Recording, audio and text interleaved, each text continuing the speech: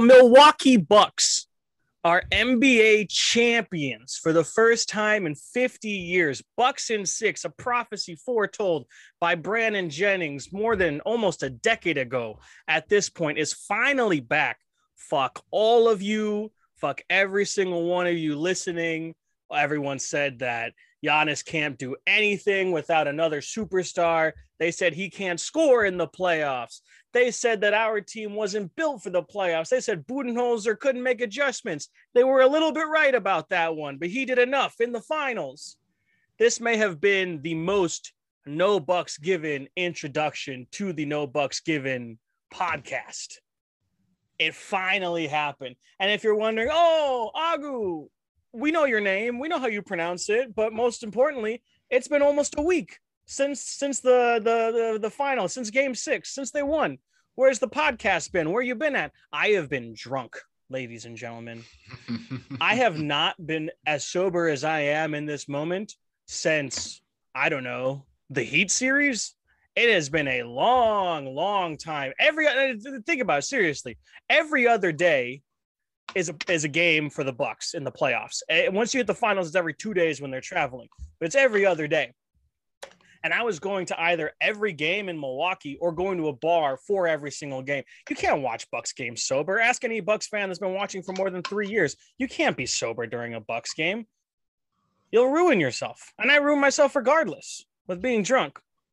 Oh, we did it. We're champions. And we're recording a podcast tonight with the co-host of No Bucks Given, a man whose work ethic is matched by no one, quite possibly the Giannis of the blog boy journalism dream out here with Nick Andre. Man, Nick, it's been a couple of weeks since we talked, first and foremost. Welcome back to the show, brother. Thank you, man. And I must say humbly, I might have to give that Giannis comparison to the great Nekias Duncan, man. I don't think I'm up there yet. I'm not a Finals MVP yet. I'm more of like, I don't know. I'm more of like the Brook Lopez, you know? Yeah, no, I feel you.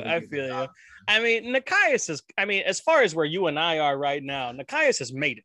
You know, he's out. He's out. He's in the league now. We're still trying to get to the league. I was comparing you to guys in our league right now. Nekias is honestly, he's not even like. He's the GOAT at this point.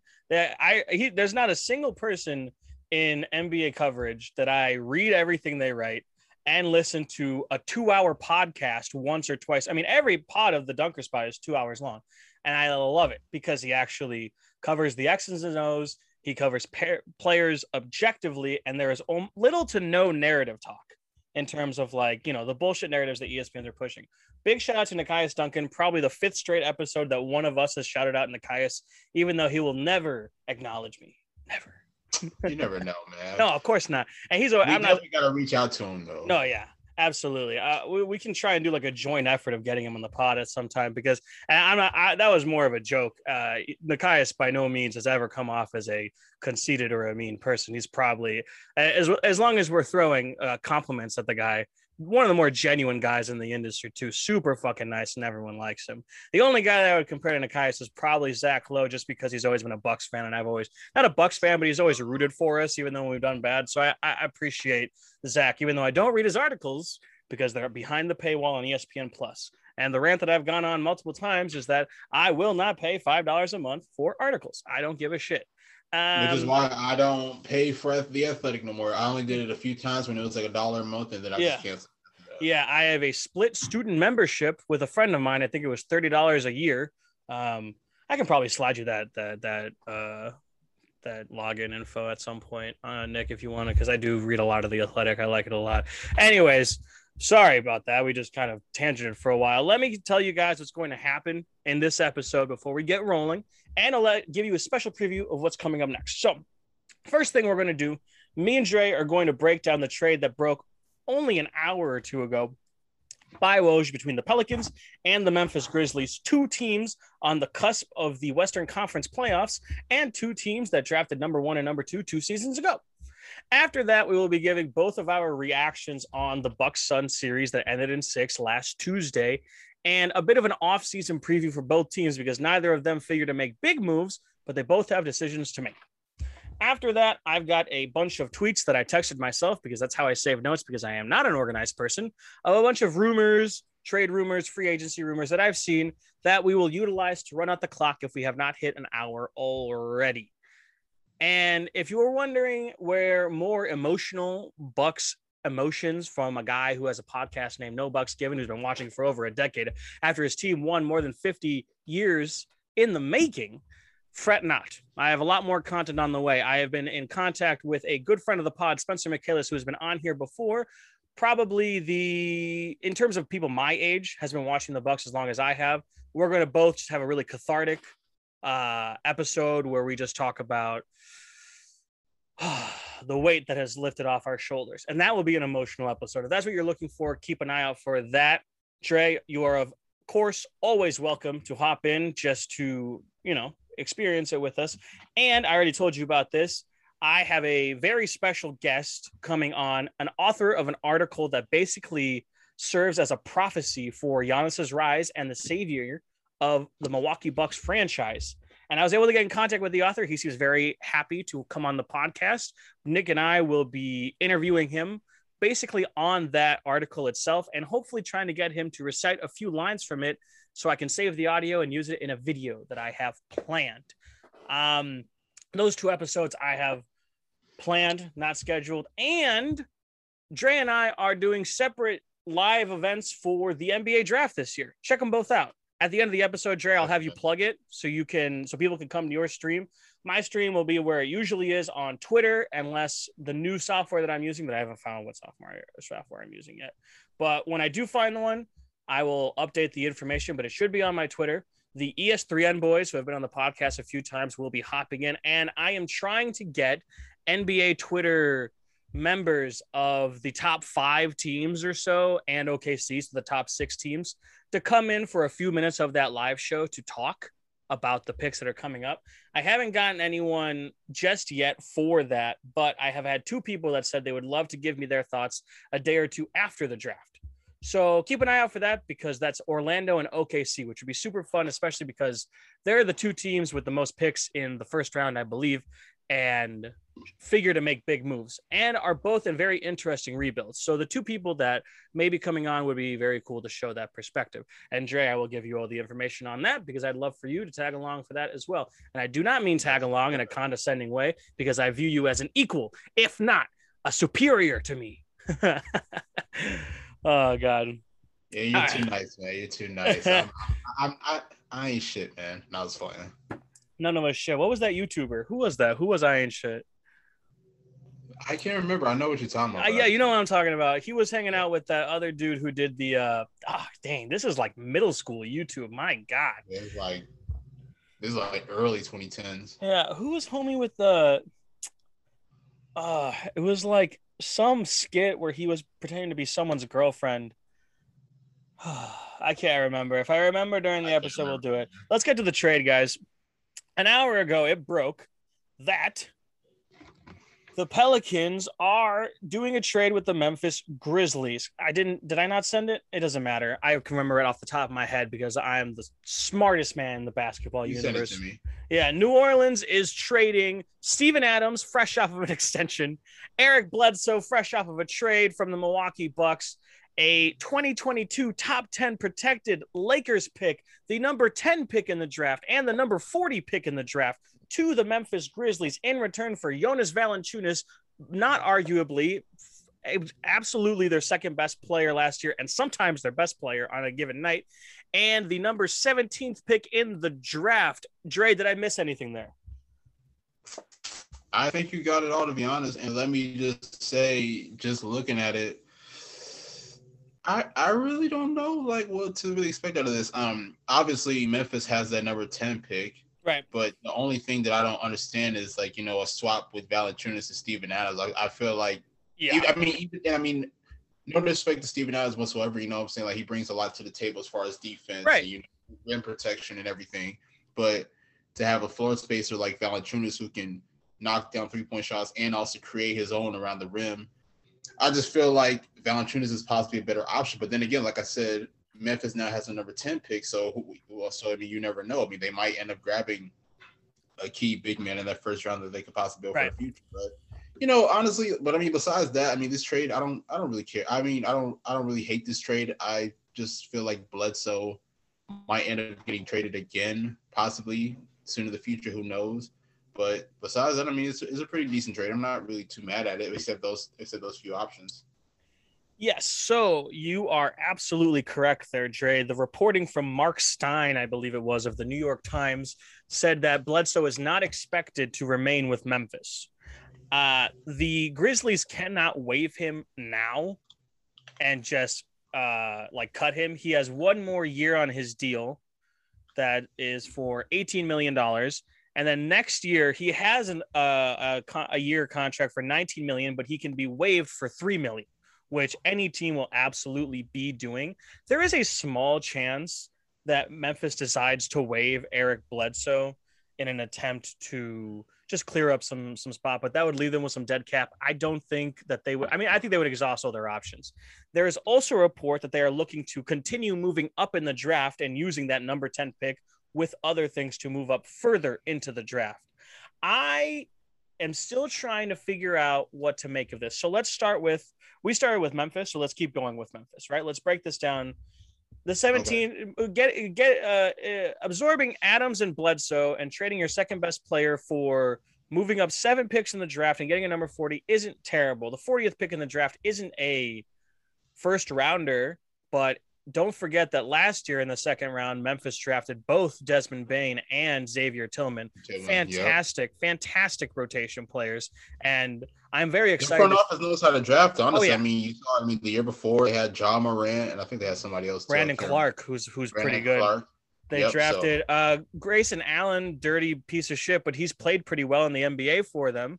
They brought him in. Jaren Jackson Jr. hasn't panned out, but I think a lot of people agree that if he becomes he's also been injured, right? Too, if he becomes healthy, he's the modern big. If he can stay healthy, I think people agree with that. They drafted him the year before Ja. They did great. I mean, they traded Marc Gasol for Jonas Valanciunas, which was a win-win for both franchise. Win-win for both franchise, but they did their thing. They've done a really good job, and I'm really excited to see if this, because there's a difference between identifying guys that can help you right away in the draft, like Desmond Bane and Xavier Tillman, and drafting someone in the lottery and trying to develop them. And they've done that with Ja Morant and Jaren Jackson Jr. But Ja Morant was the obvious choice after Zion Williamson, and Jaren Jackson Jr. They took him before technically Trae Young. So the 3 and the 5 were swapped in that draft. But the only reason they were swapped is because Memphis knew they knew Memphis was taking Jaren Jackson Jr., which is a little bit concerning, I guess. But when you get Ja Morant, you don't worry about missing out on Trae Young. To be clear, they did not miss out on Luka. Also, I mean, they still had Conley there as well. So I don't know if they were still looking to go in the future with Conley at that time, or they were like kind of indecisive on like whether they should trade him or not. So super fair point. Steven Adams, honestly, on paper, he makes sense for Ja Morant. Ja Morant's a smaller guard. He's a fun pick and roll guy. If you set a high pick and roll, he can just get to the rim with ease, basically. And Steven Adams is one of the best, if nothing else, one of the best screen setters in the league. He's got a massive frame. He's strong as hell, and he knows how to set a screen. So many guys in this league look like they don't know how to set a screen. Giannis didn't know how to set a screen until this year, But you don't think Jonas could do that at a high level as well? I do. I think that Steven Adams has more of a. I'm just looking at it like, Jonas provides a lot more spacing than. Yes, I fully agree. I've seen some people theorize that they made this move to free up more minutes for JJJ at center. And he had some really good minutes at center for them this year. If that's the plan, to have Steven Adams as an expensive replacement for Jonas Valanciunas, but to only play him 2/3 of the minutes that Valanciunas got because he's not an offensive hub, and to continue allow Jaren Jackson Jr., pray that he stays healthy, to play the 5, that makes sense. That being said, I don't love Steven Adams on any roster. Like, if a cap-strapped playoff team acquired him because they have no other moves, he'd be pretty good in Golden State. He's not the guy they want, but imagine, Steph, it would probably be the best year of Steven Adams' career. if he played with Golden State. He'd be fine. Oh, yeah. But I don't love him for any team. That's why I didn't understand why New Orleans traded George Hill and a protected pick for him and signed him to an extension before he played a single minute with them. And a year later, they've already traded him. They spent the number 10 pick in the draft. That's a top 10 pick just to get rid of his ass. And I know they got Jonas back. We'll get to that in a second. Bledsoe's not expected to stay with the team. I don't think New Orleans really knows what they're doing because, I mean... No, they don't. They don't. You look at all the offseason moves that they've done so far. Fire Stan Van Gundy after a year, which me personally, I feel like it was unfair just because, it was only 1 year. Yeah. And you didn't like the hiring right away, did you? I actually liked it. Well, I thought that he was a better option than Alvin Gentry. Fair enough. That's fair enough. That was why I initially liked it, and I felt like due to like the way that he utilized Dwight in Orlando, he could possibly do the same thing with Zion. So that was one of the reasons why I did like it. But I will admit this year was not great, at all whatsoever. But if it were me, I probably would have given him like another year. Then I would say possibly make a move. But then again, and now you move forward to trading Steven Adams, who I can't remember the exact stats, but I can't say that he played bad per se. No, he always plays fine. Probably a double-double, if not like 13 and 8. Probably. Exactly. So you have a guy, practically a great rim protector right next to Zion, and then you ship him off, and then also the number 10 pick. Me personally, I would have never gotten rid of the number 10 pick. But I agree. Not if you're a team like New Orleans. I agree. Mm-hmm. Not if you're not getting a star in back. I agree. Keep going. That's true. I mean, and also not to mention, like there's guys on that number 10 pick you could possibly grab, like Memphis knows Moses Moody. I think Giddey's supposed to be there. Giddey's supposed to be there. I don't know if Jalen Green will possibly fall that far, but probably not. Davion Mitchell. A lot of swingmen and forwards in that range, which New Orleans could use, but Memphis could. And not to mention, Lonzo could be gone too this year. So yeah, grabbing another playmaker to start at that position could be key as well. Adams averaged 7 and 9 last year. 7 and 9. It was fine. Yeah, that's not bad. It's not bad for him. No, yeah. One last thing on the Grizzlies before we move on to the Pelicans. You transitioned beautifully, but I do want to mention the 10th pick. We said a couple of guys they're targeting. I think that they're almost guaranteed to take a wing, whether it's Moody or Giddey, or if they can move up like they're planning. I imagine they're targeting Kuminga because Kuminga is expected to fall to 7 or 8. And if they see that he's falling, it wouldn't take very much to trade from 10 to 7 or 8, I don't believe. And if they can get Kuminga, I don't know if he's going to be good. I have seen some footage. You and I both watched some G League games last year, especially you. You were watching the Ignite for most of their series and their bubble playoffs as well. But we don't know what he's going to be, but he is the type of player that they should be targeting right now. A wing that can defend and hopefully develop into an offensive player. Realistically, I mean, not realistically, best case scenario, they can get a Mikal Bridges type in this draft because a Mikal Bridges type is basically the only thing they're missing beyond another scorer. But if for their future positions right now, the thing that they're missing is a wing. They don't have a 3 or a 4 because I think JJJ's future is at the 5 in the future. I think he'll eventually become a 5 like Giannis will, just like Anthony Davis should have, but didn't. I think he will. You don't have a 4 or a 3 that I say is going to be with John Morant for 5 more years. Kyle Anderson's great. He will not be in the team for 2 more seasons. Maybe 2, but nothing more than that. Justice Winslow was supposed to be that. It just didn't work in Memphis. I hope he's a free agent. I hope he finds a place that can utilize him better or that he fits in better because he had some great games in Miami and he's had issues health-wise. But I am rooting for the kid because it would be cool to see him do something else. New Orleans. I don't dislike the Drew Holiday trade. I can't criticize that. Maybe it's because Drew brought a championship to Milwaukee. But you got 5 picks for a guy that's not considered a top 20 player. I think he is. Exactly. But he's not considered a top 20 player. And I feel like that was stupid, honestly. What, to give up that many picks? Yes. Well, yeah, I mean, not anymore. I mean, I get it because, I mean, at the time, Giannis didn't have that extension. So, the Bucks front office, their mentality was, we got to do everything that we can to keep Giannis happy and keep the team a contender. So I understood it from that perspective. But, to trade, I guess you could say it's I don't know. I mean, you end up sending Eric Bledsoe. Who else did they send? George Hill. George Hill, and then 5 picks. 3 picks, 2 swaps, but yeah. 3 picks, 2 swaps for Drew Holiday. I mean, I like Holiday, but is he that worthy of like that many picks? He had the highest plus minus in all the playoffs, all players in the playoffs.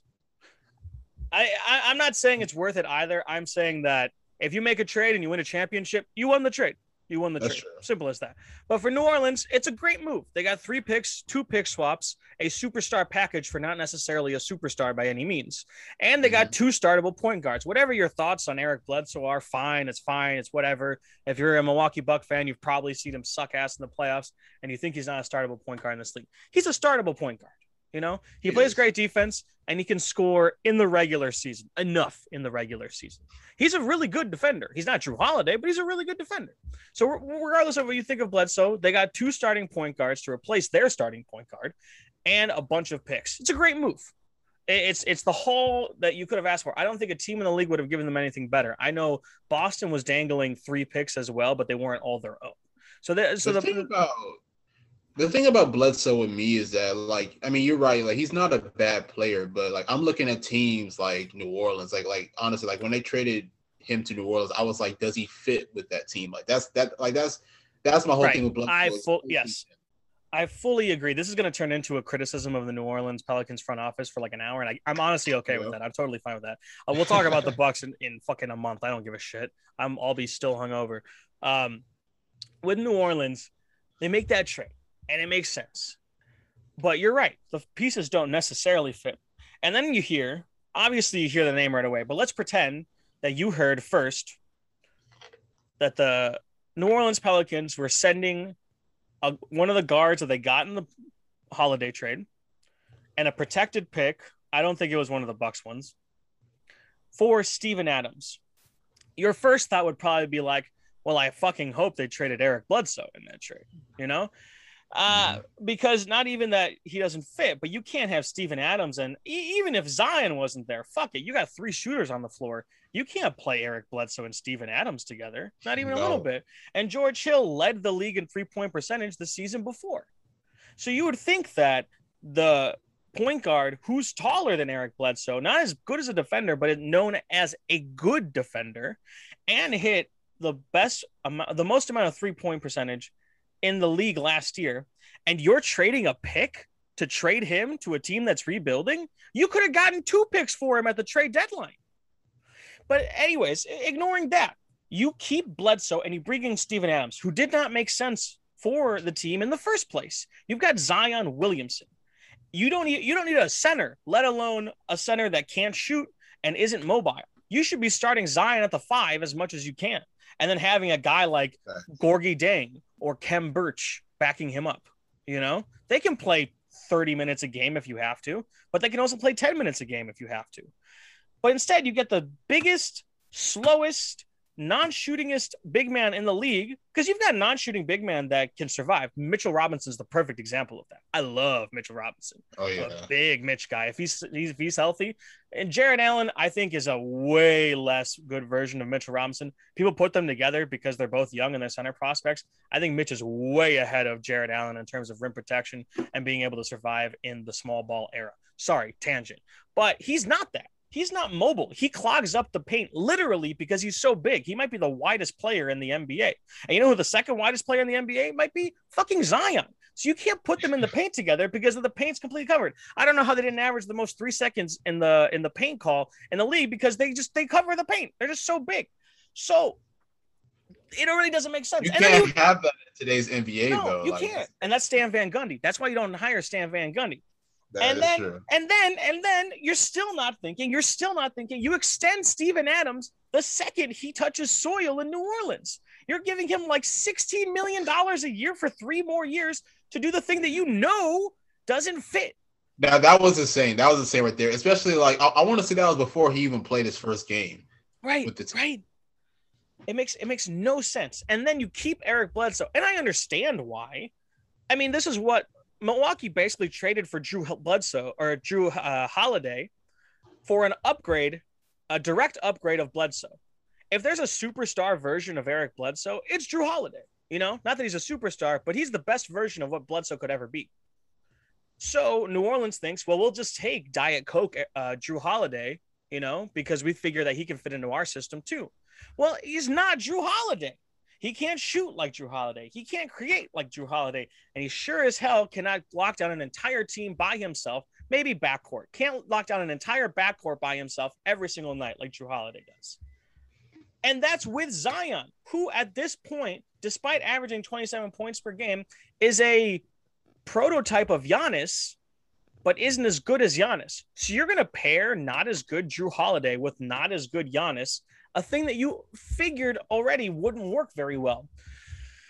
So it doesn't make any sense. And now we are a full year later, and they're trading both of them, and they're giving up a top 10 pick in the draft to do so.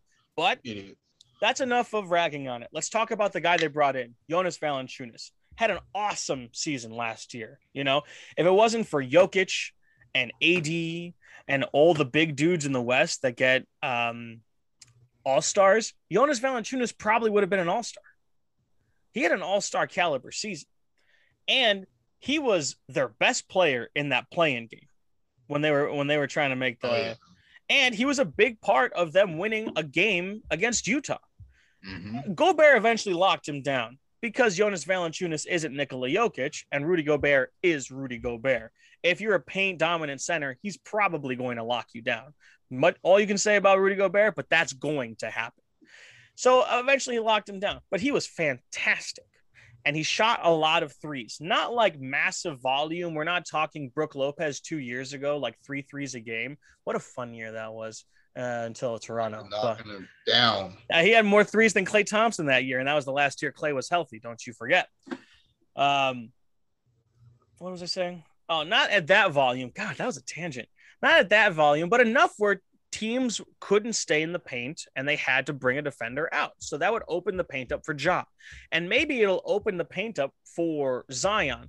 But again, you shouldn't be giving up draft capital. You shouldn't be giving up draft capital unless you're getting another star caliber guy next to Zion. And you got a star caliber guy, but he plays the same area that Zion does. He's primarily a paint player. He is not Brook Lopez. He might be in year 2 of Brook. This might be Laker Lopez, where he was trying to figure out how to shoot threes, but still primarily scoring in the paint. And then the next year, maybe this year, he takes a ton of threes and stops playing the paint. I don't see it, but maybe that's the plan. Maybe they're just doing Lakers Lopez with him. Who knows? But he needs to play in the post, and he needs to score in the post. What are you going to do? Let him play in the post and put Zion what? In the fucking corner? Well, he's not going to take threes. He's not going to score threes. You can put him in the dunker spot, but his defender is just going to double Jonas the entire time. So he's probably a better fit than Steven Adams, but he's still not the long-term answer for Zion in the front court. The answer for Zion in the front court is someone that looks like Zion or someone that looks like Jaren Jackson Jr., looks like John Collins. Skinnier, more versatile guys with a big man off the bench. Which is why he's going to thrive in New Orleans. Yeah. It's so hard. It's so hard. This is what the Bucks did in the playoffs. In the regular season, they start Brook Lopez, and they finish with Brook Lopez. But in the finals, they finish with Bobby Portis, and they put Lopez on the bench. When Giannis comes off, Lopez comes on, and he dominates second units. It's the perfect way to play. I love that way. I've been asking for it all year, and Bud finally did it. And if this is your plan with New Orleans, that would make sense. But you don't have a Bobby Portis. In fact, you don't have a wing beyond Brandon Ingram worth a damn. You were employing Solomon Hill until you sent him to Atlanta, for Christ's sake. So I don't understand how you're going to play in this NBA. And I don't know if Willie Green asked for this because Willie Green was the Phoenix assistant and they've got DeAndre Ayton, but it's not going to work. Jonas will put up good stats. Zion put up 27 this year, regardless of Steven Adams clogging up the paint. But he's still not going to be at his final potential because it really is not to keep going with Giannis, but this is Giannis when they signed Greg Monroe. Giannis was still good that year, but Greg Monroe severely limited his ceiling. And Jonas Valanciunas, similarly, a max level star, not all-star or superstar, but star like Greg Monroe was when we signed him. didn't fit with the superstar's play style. And it will take the jettison of said player until a better player can come in for that spot, a la Brooke Lopez, a la Miles Turner, maybe. And then you'll see Zion could have put up 32 a fucking game last year if Steven Adams wasn't there. It's not as Steven was taking up the points. He only averaged 7 fucking points. But he's in the paint. He's clogging up opportunities. He's in the paint, so his defender doubles Zion because he knows that Adams can't do shit. Hell, Adams can't finish a contested layup, let alone a fucking jump shot. So I don't get it. I don't get it. Sorry, that was like 5 full minutes. Please go ahead with your thoughts. Well, no, I mean, you're right though. Like when it makes sense because Zion mostly gonna get his numbers around the rim just because I mean he's super fucking big, he's super fucking strong. Really, I can't really figure anybody in the NBA that can necessarily contain Zion for 48 minutes. So in this day's modern NBA, where spacing is necessary for NBA teams, for you to have a guy like Steven Adams clogging the lane while you have a guy like Zion who is going to get most of his points around the rim area, of course it's going to mess things up. It's going to mess up the chemistry. That's just going to mess everything up on the offense. So that's why I think now, even though I personally didn't like Memphis trading Valanciunas, but now looking at him alongside Zion and playing alongside guys like Ingram and others, I feel like he's going to definitely thrive just because his versatility from scoring on the inside to stepping outside and everything. So that's one of the reasons why I feel like Valanciunas is a better fit for New Orleans than Steven Adams. Yeah, I fully agree. I think he will be better than Adams for sure, and New Orleans will see more success with that. I just hope that they realize that Zion at the 5 or a skinny dude like Chris Boucher next to Zion at the 5 is the final answer in terms of the playoff success riddle, because Valanciunas isn't going to be able to play in most of these playoff matchups. But anyways, they're just trying to make the playoffs, so I don't mean to jump ahead to them in the playoffs. They're just trying to make it. And with this move, they still need a point guard, because all indications are they're not fucking re-signing Lonzo Ball. Another gripe that I have with David Griffin, I'd give Lonzo Ball 4 years, $100 million now if I could. Now if I could. People still don't understand his value, which I don't understand. Which I get it, you know what I'm saying? Because like Lonzo is so talented, I understand, because there are many nights where Lonzo doesn't bring that assertiveness that he needs. But when Lonzo is 100% engaged and on his A game, he could be one of the most valuable players on your team, whether it comes to distributing, whether it comes to shooting, because his jump shot is a lot better than what it was when he was a rookie. 40% and not to mention he's an underrated on-ball defender, standing at 6'6". So that's why I'm not understanding what New Orleans is doing, but it might be good for Lonzo, because I feel like Lonzo could definitely help a championship contender in the long run. Possibly New York, possibly Philadelphia if they don't want to go far with Ben Simmons. Who knows? That'd be cool. Yeah. I fully agree with what you're saying. And it's the same thing with Ingram. There's always trade rumors about Ingram, which I don't understand, because he's probably the best young scorer besides Jason Tatum in terms of ISO scoring, Okay. Like Devin Booker, I think, is past that too. Booker, yeah. Yeah. Tatum and Booker are in a separate thing. But I think like the tier right below that is Ingram. I think Ingram is really killing it. And I wouldn't trade him for the world, I think I really do think it's just because they didn't draft them. You see this in football a lot, where a new front office will take over and they'll just immediately get rid of all the guys that the previous team drafted just because they didn't draft them. They didn't scout them. So they don't give a shit, regardless if they're good or not. And I've never really understood it, but that might be happening. They traded Davis for him, but they didn't draft any of these dudes. They didn't scout any of these dudes. Maybe they want to build their own team and take credit for it.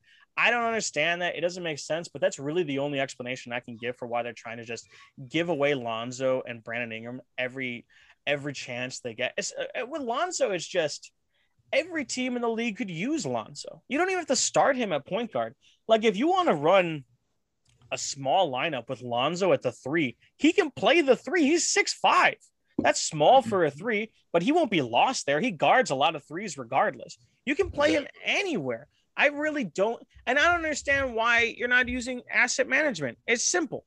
You sign him for 4 years, $25 million or $28 million if he wants it. Fuck it. You don't care, because in 2 years, when the next James Harden is available, like Karl Anthony Towns, one of the few centers I say would fit with Zion, you can trade. Oh, yeah. You can trade an extended Lonzo Ball and an expensive Brandon Ingram and a bunch of Lakers picks, because Ingram and Lakers picks isn't going to get you a Karl Anthony Towns, but Alonzo and an Ingram and a ton of picks and maybe some of your own to get a Damian Lillard, to get a Karl Anthony Towns, or if you can get like a new future superstar that wants out, like if Luka continues to be pissed off with the Mavs, that's how you get guys like that. That's what the Bucks didn't understand. I'm going to keep talking about the Bucks. I'm in that mood.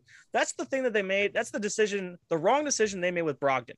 I don't think they should have kept Brogdon to play with the Bucks. I liked him. I thought he was a good player, but I thought his health was unreliable. And I thought his lack of burst really limited our drive game, because if he can't move quickly enough to the cup, we've got issues with clogging. I liked Brogdon. I think he's a top 15 starting point guard in the league, for sure.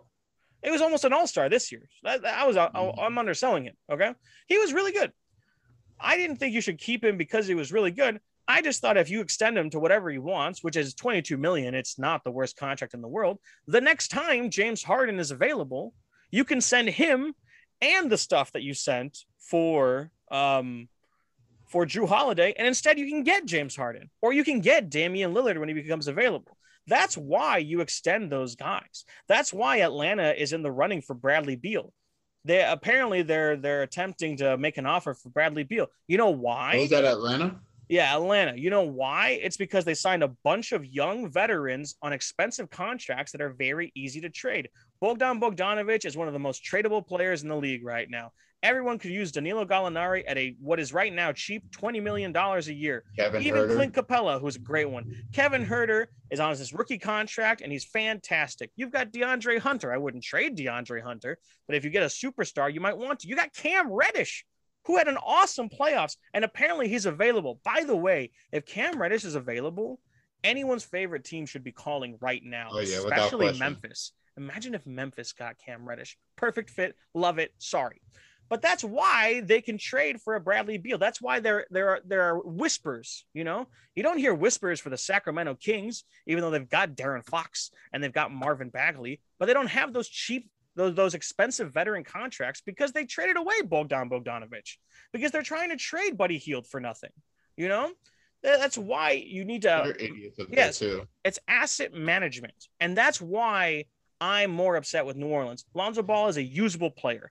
I think he's so much better than people give him credit for. Top 5 vision in the game. Versatility at the point guard. Plays great, not elite, but great defense, and is a floor raiser. If you need a floor raiser, he's there, and he's still developing. He shot 40% of his threes this year. 36%. This is why I've been trying to tell people since the beginning, because if you remember, like I can just remember Twitter being on the frenzy that first game that he played with the Lakers when Patrick Beverley shut him down. After that game, everybody was like, he's a bust. He's a bust. He's a bust. I'm like, how can you consider him a bust when he just played his first ever professional game? Right. Stay patient with Lonzo. Same thing I said about Ingram. Stay patient with Ingram. And then look at both.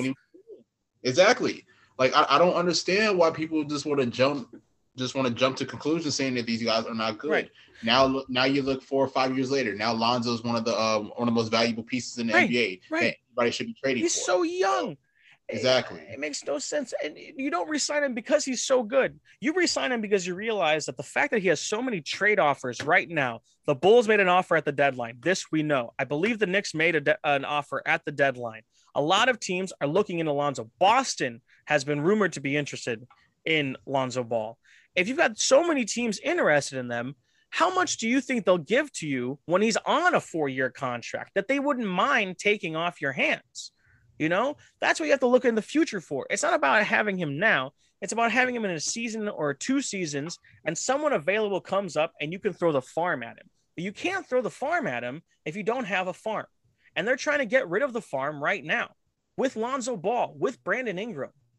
It makes no sense to me, especially when you're giving up number 10 picks for a center that just barely, by the, I don't know what the white people saying is, but by the scruff of his coat, I don't know what the fuck they say, but just barely fits with Zion. Just barely fits with Zion.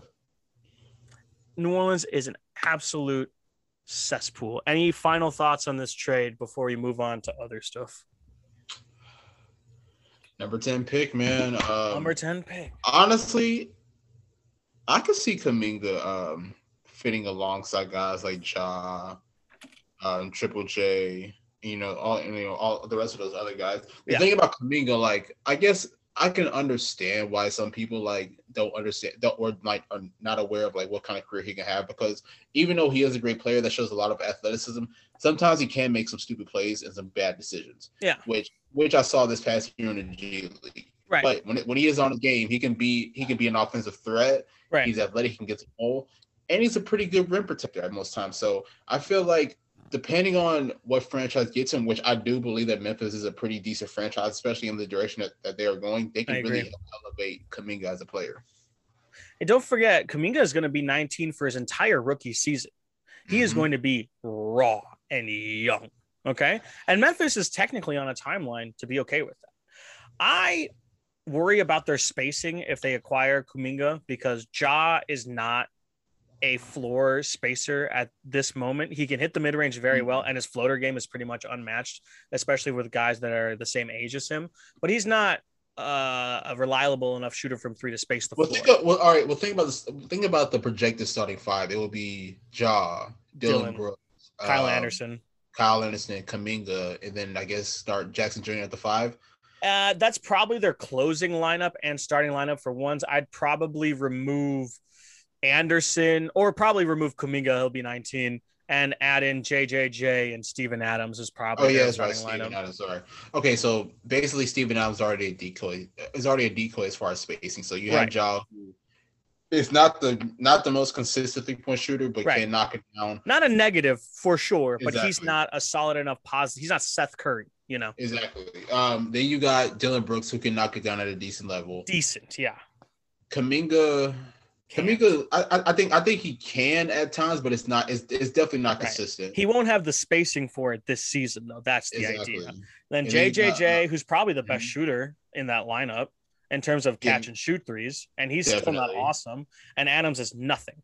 And then if you swap out Kuminga for Kyle Anderson can hit the shot, but he's got the slowest shot in the history of the NBA, and he's not like a flamethrower by any means. You better be acquiring a Seth Curry level character if you plan on drafting Kuminga, or just plan on tanking this year. But it won't be good for everyone's development if you can't practice the space. Yeah, I don't think Memphis should. I definitely think Memphis should not tank. I think that's the last thing, especially considering like the year that they had would get pissed. Oh yeah, without question. I mean, you just beat fucking Steph Curry. You just beat Steph Curry. You don't want to be in the lottery now, Well, they have the number 10 pick. They might move up. If they do, look out for them to pick up a player like Kuminga, or if they make a really surprising move, because honestly, I feel like Memphis is just going to shock us one of these days with like an out of nowhere trade. I'm not saying like they're going to like randomly get Bradley Beal or something, but one of these days, because they have a sneaky amount of trade chips. Grayson Allen can be traded really easily. Xavier Tillman, super easily. Desmond Bane, super easily. They have a lot of triple assets. Yeah, Dylan Brooks. A lot of them. They've got picks that they've gotten from other teams. I think they got one for acquiring, for taking Jay Crowder and Solomon Hill's contracts back in the day. And they've got all their own picks. And they've got, salary cap guys like Eric Bledsoe and Steven Adams that you can throw in there to make the salaries work. They've got a scary amount of trade chips, and they're so quiet. You never really hear about what they're up to, that I could just see them pulling a fast one, Maybe it's Ben Simmons. Who the fuck do we know, I don't know if that fits, but I wouldn't mind Simmons next to JJJ as your starting front court. That's not terrible, It's fun, and it also gives them an elite perimeter defender. But maybe they'll do something like that, or maybe they'll just like randomly take Houston's number 2 or some shit, Like, they just hop in. Crazy. If they got Mobley, if they gave Ja Morant Mobley, the entire league would be fucked. Whole league would be fucked, man. But how would that pairing of like him and JJJ even work though? Because I mean, like in my opinion, Mobley is a franchise guy. Like there's no way in hell you can grab Mobley and then expect him to be a role player. I feel like Mobley is definitely a guy that you need to build for the franchise. So if that were the case, if they were to grab Mobley, I feel like they would have to make a decision between either those two. What if JJJ is part of the offer? Because you have to imagine it would take a lot. That can work. That could work. I mean, and who would? I'm not. Obviously there hasn't been any rumors, But would you say that Mobley and number 10, not Mobley, Jaren Jackson Jr., number 10, let's say Dylan Brooks, Desmond Bain, and Xavier Tillman, it's a lot, don't get me wrong, gets you number 2 and Christian Wood? Because him and Mobley would be fun. I think would be fun. Those two playing together, I don't know, but if you get Christian Wood, then yeah, it'll be a good trade. But I feel like if they do get Christian Wood, I don't know if they will want to continue to go on and grab Mobley, or will they possibly grab somebody else. That's fair. Like, could you possibly see Suggs out there in Memphis if Probably, they were to grab? He could play the shooting guard pretty well, I think, and he would bring some much needed size to that backcourt.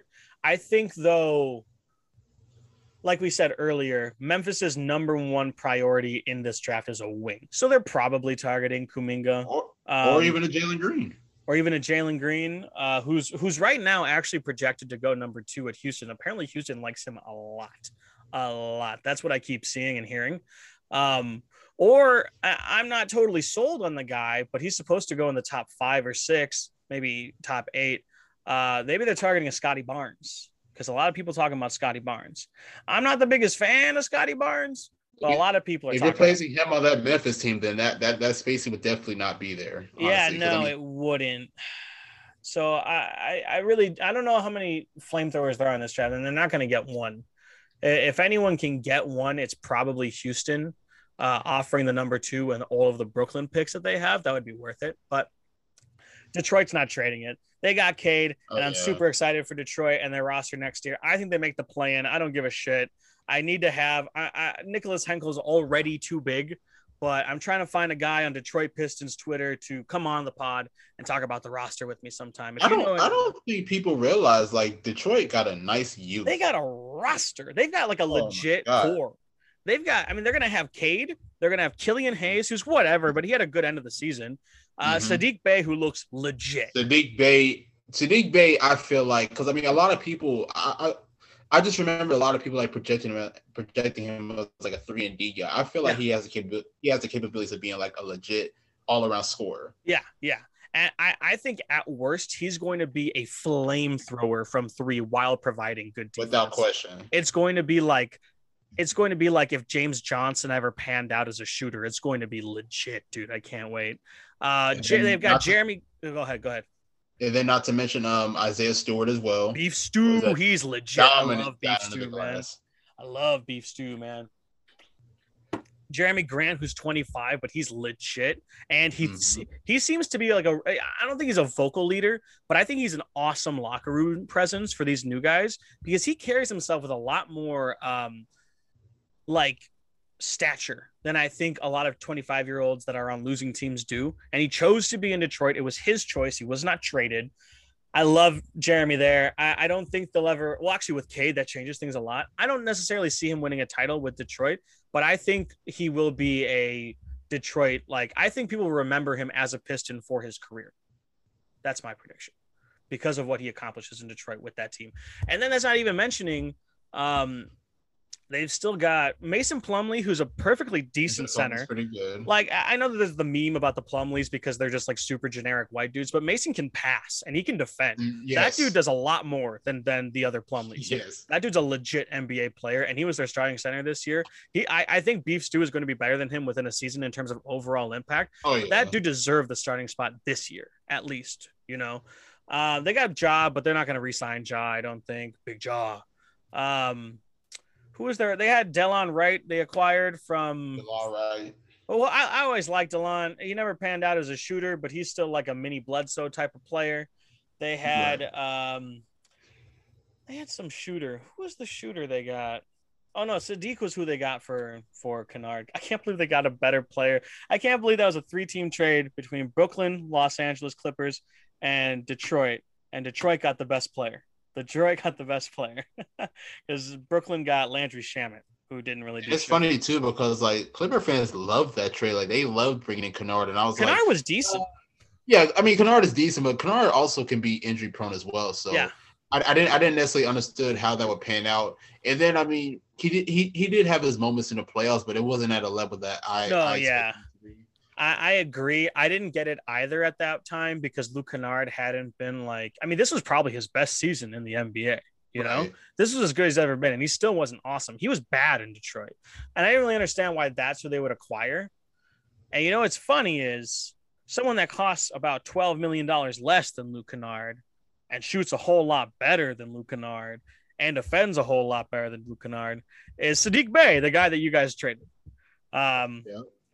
I'm not going to say they would have gone farther in the playoffs this year. I'm just saying if you're a Clipper fan, JWAP, if you're listening, picture Sadiq Bey Hey, on this year's playoff team instead of Luke Kennard. I just want you to picture that. And if you're listening, I don't know if you are, send me a message about how pissed you are that I made you picture that. Clipper fans are just all over the place. And no disrespect to my guy Jordan, my guy Bo Allen. Shout out to Bo Allen, my co-host on the Buthering podcast. But I swear, like Clipper fans are just so up in the air because at first they fucking hated Steven Jackson, or sorry, not Steven Jackson, Reggie Jackson.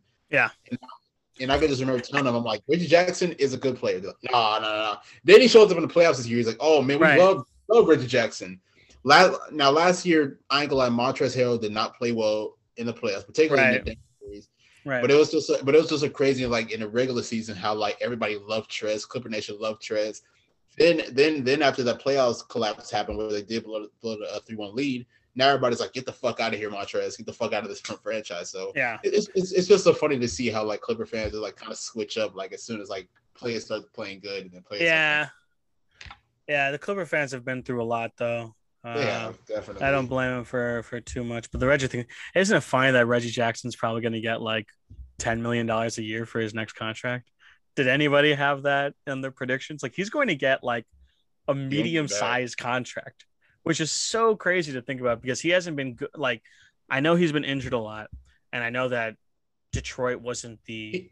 He hasn't necessarily been that good since like his OKC days. Like the OKC Thunder Reggie Jackson, he was this good. Like he was this good. Like what Reggie Jackson was doing, putting up 30-point nights and hitting as many threes as anybody else in the playoffs. OKC Reggie Jackson could have done that. And the reason OKC Reggie Jackson did it is because he wasn't the focal point on offense. He was with Kevin Durant, Russell Westbrook, and James Harden. Well, actually, he would replace James Harden. They replaced James Harden with Reggie Jackson as their draft pick. People don't talk about that because he's obviously not as good as James Harden, but they did a really good job in the draft replacing Harden. And then Reggie obviously wanted out because he wanted to start at point guard. And got sent to Detroit where he was the offensive focal point. You can argue that Andre Drummond was the franchise player, whatever you think of Andre Drummond, which is not very high for me, but he was the offensive focal point and he can't do that. And they failed to put anyone next to him. I mean, they brought in fucking Luke Kennard to try and help him. They brought in no one to help him until this new regime took over and they finally figured it out. But Reggie, now that he's on another team where he doesn't have to rely as the offensive focal point, where he's with Kawhi or at least Paul George when Kawhi was injured, he's still got Marcus Morris out there and Nicholas Batum. He's not the offensive focal point, and that's when he starts cooking. That's when Reggie starts cooking, and we saw it. So I really hope some random team doesn't offer him a bunch of money to be their offensive focal point because that was the issue last time, or even to be their second star. So I hope it's a team that could use a guard like Boston, like the Clippers, like Milwaukee. They can't afford him, but teams that need a point guard that are in playoff contention and have two established stars, or Philly could take Reggie Jackson. He's probably not what they want, but he's probably pretty good. And he's probably the best offensive guard they could afford, to be honest, beyond like a Kyle Lowry. I think his role will be limited in Philly, though, especially with the way that Seth Curry was shooting the lights out during the playoffs last year. Regardless, though, someone that's got stars and is playoff contention, offer it to Reggie if he doesn't resign with the Clippers. How did we get to the Clippers? We were just talking about the Clippers for a little bit, but that's. I was going on a little. Sadiq Bey. Sadiq Bey got us to that trade, and then we went into that. God, that was a tangent. I guess the point of that, though, is Detroit's about to be good, and don't be surprised when they make the play-in, if not the playoffs next year. All right, because they're going to have a dope-ass team with the rookie of the year and a very, very seasoned coach in Dwayne Casey.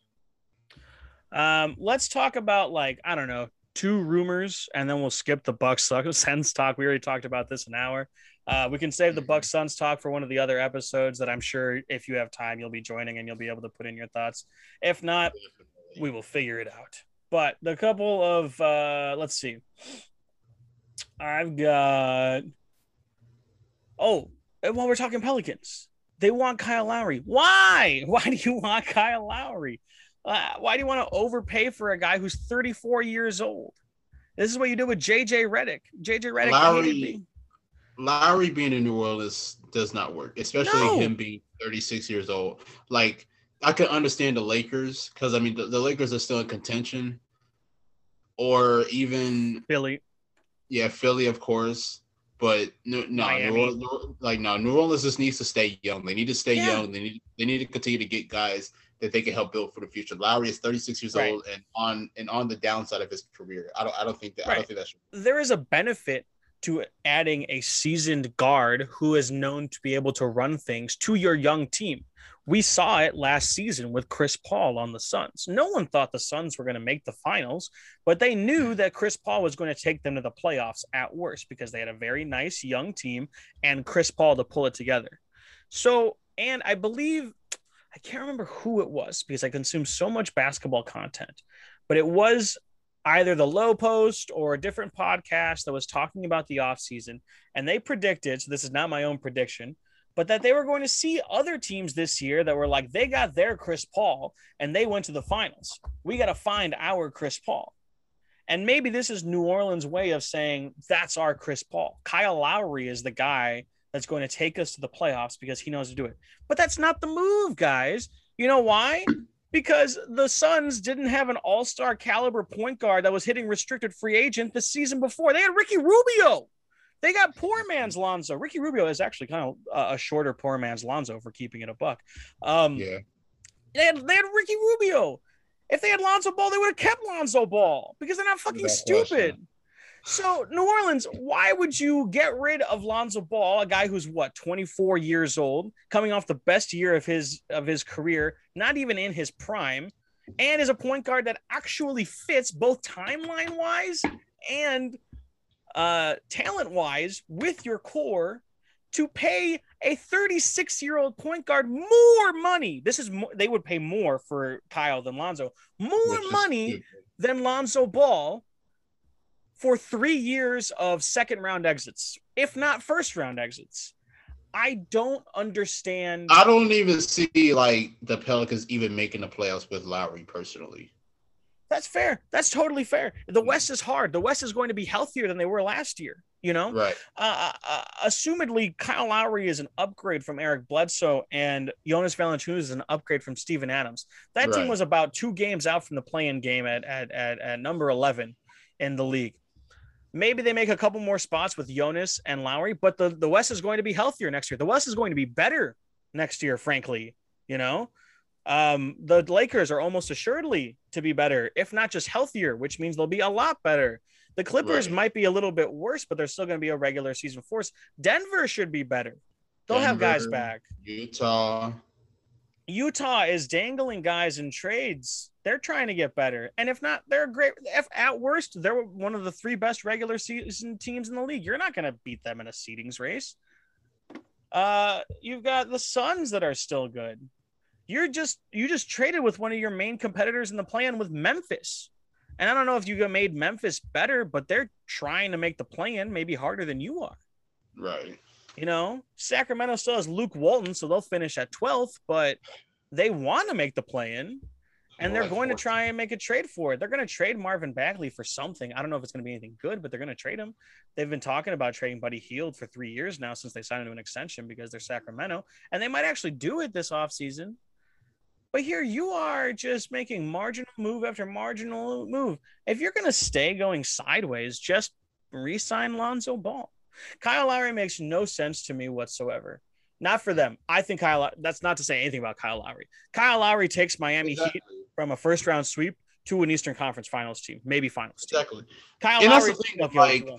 The thing is, like, you know, we're not saying that Lowry is not good. Like, you know what I'm saying? Yeah. We understand what Lowry brings to the table. Right. But he does not fit with that particular group. Not at all. Pelicans, especially a team that is rebuilding. That's why we could see him on a team at the Lakers. We could see him on a team like Philly. Right. We could see him on a team like Miami or even New York. I don't know. Yeah. I mean, even New York. I think you would want to sign with a team that's closer to a championship than New York, but New York is still a better fit than New Orleans. Any team that could use a point guard, Los Angeles, way better fit. You know, they're a championship team with a healthy Kawhi if Kyle Lowry's on that team. You know, but not for New Orleans. You did the same thing when you overpaid JJ Redick to break his 13-year playoff streak to come to your shit ass team because you offered him the most money he's ever been offered in his fucking life. You did this with JJ Redick, but it wasn't as damaging because you didn't let him go. You did this with Steven Adams, where you overpaid for a veteran. That doesn't make any sense. You did this with Eric Bledsoe when you kept him over George Hill. You can't keep making the same mistakes. And David Griffin was considered a genius for this haul that he got for Anthony Davis and getting the number 1 pick in the span of a week. It's not because of him. They got the first pick. People are just because he was hired a month before that, people associate it with him. But he has been dog shit since then. You know, a couple of the draft picks they've taken. I like Jackson Hayes, but he hasn't done anything. I like Nickeil Alexander-Walker, but he's just a myth. Just like Anthony Simons is a myth. Everyone's like, oh, Anthony Simons. Where is he? I see him hit a 3 every 4 nights. Everyone's like, he's something. They've got something in Nickeil Alexander-Walker. Show me. He plays 5 minutes a game. Show me his value. Okay. I'll admit, like whenever Alexander Walker does get his opportunities, he can't show up. Like particularly there was a stretch in the season where Lonzo was hurt. We saw Alexander Walker putting up like 20, 25 points, 30 points per se. Right. So for the record, but he just doesn't necessarily get the opportunity at times. Yeah. For the record, I do like NAW, Nickeil Alexander-Walker. I think he's a good prospect. I think he's got good measurables, and like a natural talent for the game. But Perrin Lachey. Yes, yeah. But you can't tell me that. You can't tell me that David Griffin's doing a good job when the only good move he did after the Anthony Davis draft or trade was draft a guy who's had 5 good games and plays 5 minutes a game in Nickeil Alexander-Walker. If that's your biggest victory since the Anthony Davis trade, you are in some deep fucking shit. And you've already heard rumors of Lonzo wanting to leave. I don't know if David Griffin is going to lose his job before Lonzo demands a trade, because New Orleans has always been stubborn with their front offices. They don't get rid of them. They get rid of their coaches first. They never blame the general manager, the president of basketball ops. I don't understand, but I don't know. I think this might be a Neil Olshey where he outlives Damian Lillard somehow, you know? So it just sucks. They're going to make bad decisions. They might trade Brandon Ingram to the Heat for Duncan Robinson. I heard that from someone. They're saying that apparently New Orleans has opened up Brandon Ingram. Like there's a possible deal on the table to send Brandon Ingram to Miami because of New Orleans' interest in Duncan Robinson. How classic would it be for New Orleans to acquire the perfect player for Lonzo Ball and Duncan Robinson, doing the one right move that I've been begging you to do for a year since you drafted Zion, and getting rid of your second best player in the process? That's classic New Orleans. I want to ask them real quick. So, like, how do you think this new hiring of Willie Green will pan out for New Orleans? Probably not great. Because that's my thing, though. Because he's a new head coach now coming into this organization, especially looking at how they did stand last year. I'm just hoping, because here's the thing: I don't expect the Pelicans to make the playoffs again this year. Neither. They might not. I don't know, but I'm projecting them not to. But I'm just hoping that after this year, they don't just go ahead and just like send away Willie Green. Willie Green is a pro, and he deserves this job. He deserved a job, but I don't know if he is the fit for Zion. You're not hiring a coach based on what kind of team you want to be. At this stage of his development, you need to hire a Zion coach. The Bucks hired Mike Budenholzer. Whatever you think of him, whatever you think of the hire, whether he deserves to be a championship level coach or not, they hired him to build a system for Giannis, and he did. And he gave Giannis 2 MVPs and a DPOY, by the way, because he designed the defense as well. Giannis deserves all the praise for the hard work, the talent. He does all of it and everything. But Budenholzer gave him the system to do it in.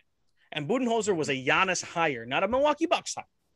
Yeah. And with this, you need to hire a Zion coach. And I don't know who that Zion coach is, but I probably wouldn't hire a guy who's on the bench of a team that plays paint dominant big men and an old school game, just like Stan Van Gundy. Okay. I would have hired him over one of the more spaced out teams, like a Steve Kerr guy, or, go to a team like LA. Sam Cassell's on the bench. I bet Sam Cassell can build a spaced out lineup for Zion. Give him a center that's not fucking Steven Adams or Jonas Valanciunas. Yeah, he can probably show you how to do that. You can even run the exact system that the Bucks run now, or they ran 2 years ago with Jonas as your Brook, but then hire Charles Lee or Darvin Ham off the Bucks bench, who were finalists for the Suns job.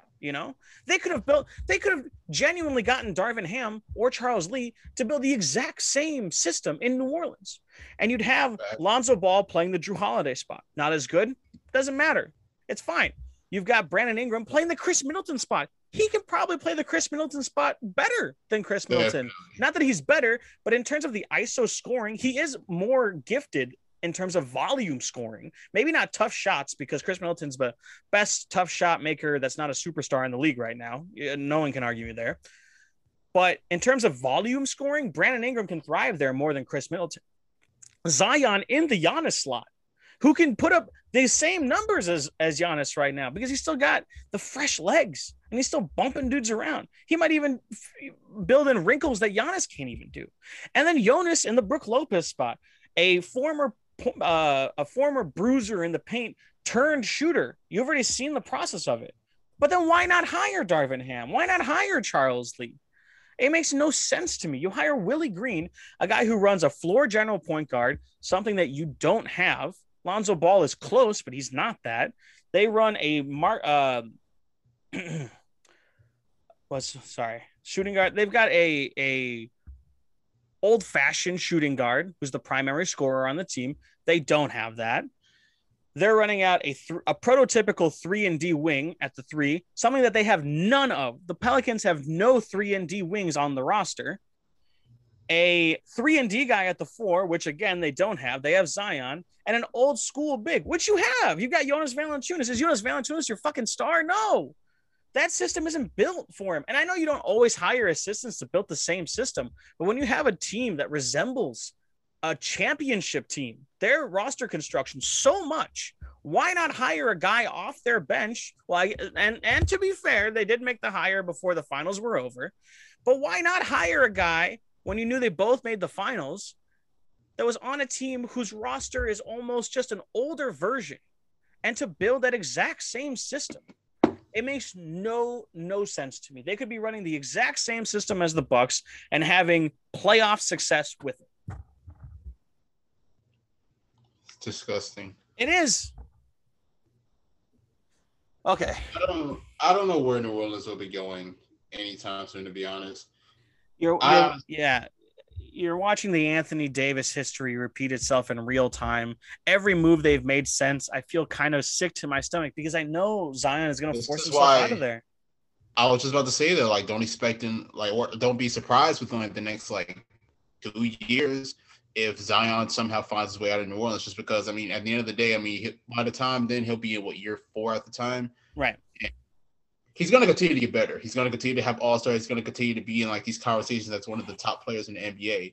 But at the end of the day, considering that, he's on a shitty team with a shitty front office in a small market. So he's not going to get free agents.